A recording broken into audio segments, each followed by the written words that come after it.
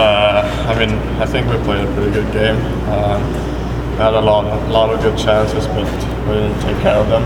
But we were the better team out there. That's what I think. So, overall a good game. Yeah. You got a couple games at the end of last season in Grand Rapids. What did you take away from those, and what are you hoping to accomplish this weekend and into camp? That was a good test for me to see how it is to play on small ice.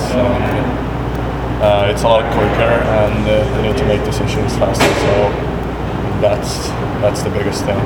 It seemed like you had a pretty good fit with Tamisto. Did it feel like natural for you to play with him? Yeah, it felt pretty good.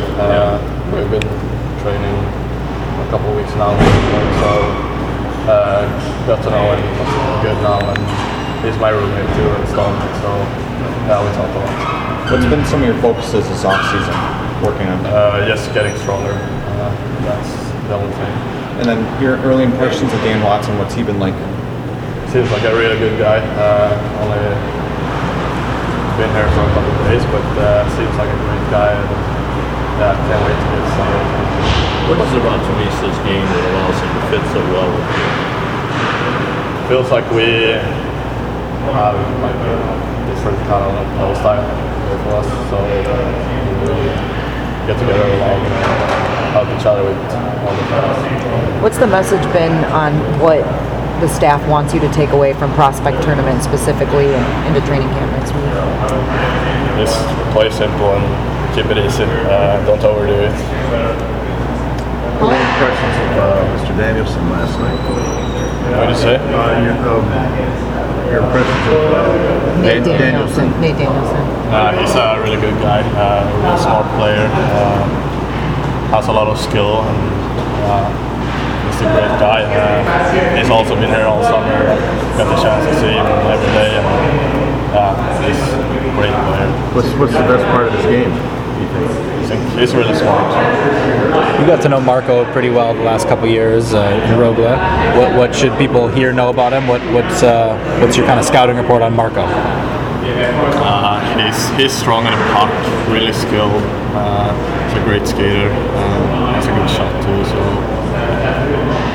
everything is good in this game.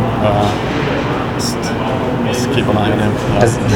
Has it been nice to have a familiar face around this week as you get to know everybody else too? I've been here a couple of months now, so okay.